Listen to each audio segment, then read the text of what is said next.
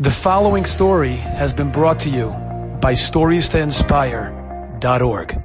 In the Beit Shemesh area, there's a fellow who's a bus driver, an Erech L'Chayir, a Yerei Shamayim, a wonderful person.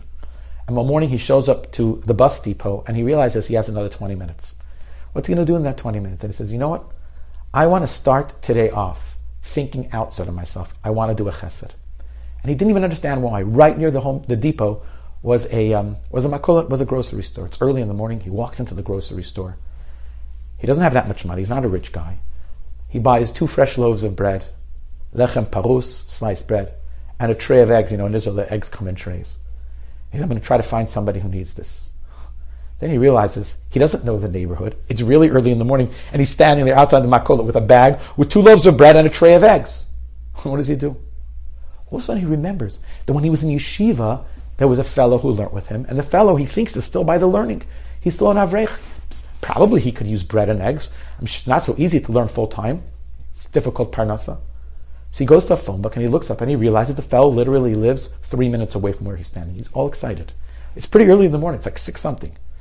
He climbs up to the 3rd floor where the fellow lives, and he knocks on the door. And his friend opens the door. And he's standing there awkwardly with a tray of eggs and 2 loaves of bread. And he sees right beyond his friend. It's right into the kitchen. And sitting at the kitchen table is the fellow's wife.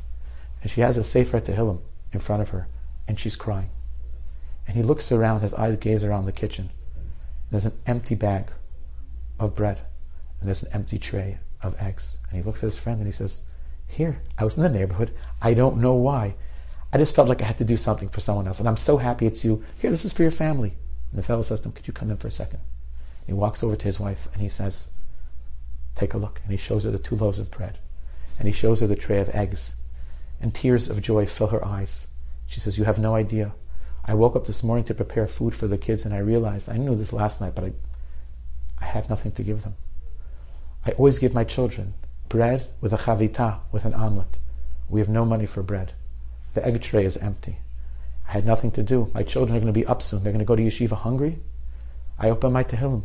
I turned to Avinu Shabashamayim and I said, Hashem, my children are going to yeshiva. They need food. And look, you were the shliach. When you go above and beyond, when that fellow went above and beyond, then he became the Rebbeinu Shalom shliach himself. She turned to Hashem and Hashem says, I want to take somebody who's on my team. And being on the Rebbeinu Shalom's team is the most remarkable and amazing thing. Because like we said before, when you go out on a limb, the Rebbeinu Shalom comes back on a limb. And we conclude with another beautiful story from Eretz Yisrael, again from Beit Shemesh. In the town of Beit Shemesh, there's a Hasidic fellow, and he works in an arbis plant. Arbis is the loving word for chickpeas. They create all kinds of different things with chickpeas. He comes to shul one morning in the shliach, and there's a man walking around, and he's collecting money. And he notices that the man is limping substantially. He's dragging. He's a kind person. He can't see the sight. He goes out to the fellow. He says, who are you, and what are you doing? The man says, I'm poor. I have to marry off children. I have tremendous chayvus. I'm in tremendous debt, and I need money. I have to pay today. So I just decided I'll come around and I'll collect money. He says to the man, are you okay? Like you're limping. And the man says, I have a roiz, shoshana, I have cellulitis, and I'm in pain, and it hurts me to walk. That's why I'm limping, but I don't have a choice. He says, if you have cellulitis, you're supposed to stay off your feet. He goes, I want to, but I can't do anything. I need money, and today the gemach guy is going to bang at my door, and I need something. I have to give him something. His heart goes out for the fellow, and he says to him, you go home, you go into bed, I'm going to spend the day, maybe get a friend of mine, and we're going to collect money for you, and we're going to bring it to you. If anyone knocks the door, say you'll have it by evening. He calls his boss up from the company, from the Arbis company, from the chickpeas company, and he says to him, it's a little unconventional, but I need to take the day off. He goes, why? What happened? Is something going on? He tells him the whole story. The boss says to him, listen, we have a business to run, and I have a huge order coming up, but I'll make you a deal. I appreciate what you're doing. Go into the company, go into the big kitchen, and put up the massive quadrant where we cook the arbis, where we cook the chickpeas, and then set it. It has automatic settings, and then go out and collect money. You'll come back a little bit later. You'll turn it off, but I'll let you go back and forth. And he says, great. He gets a friend.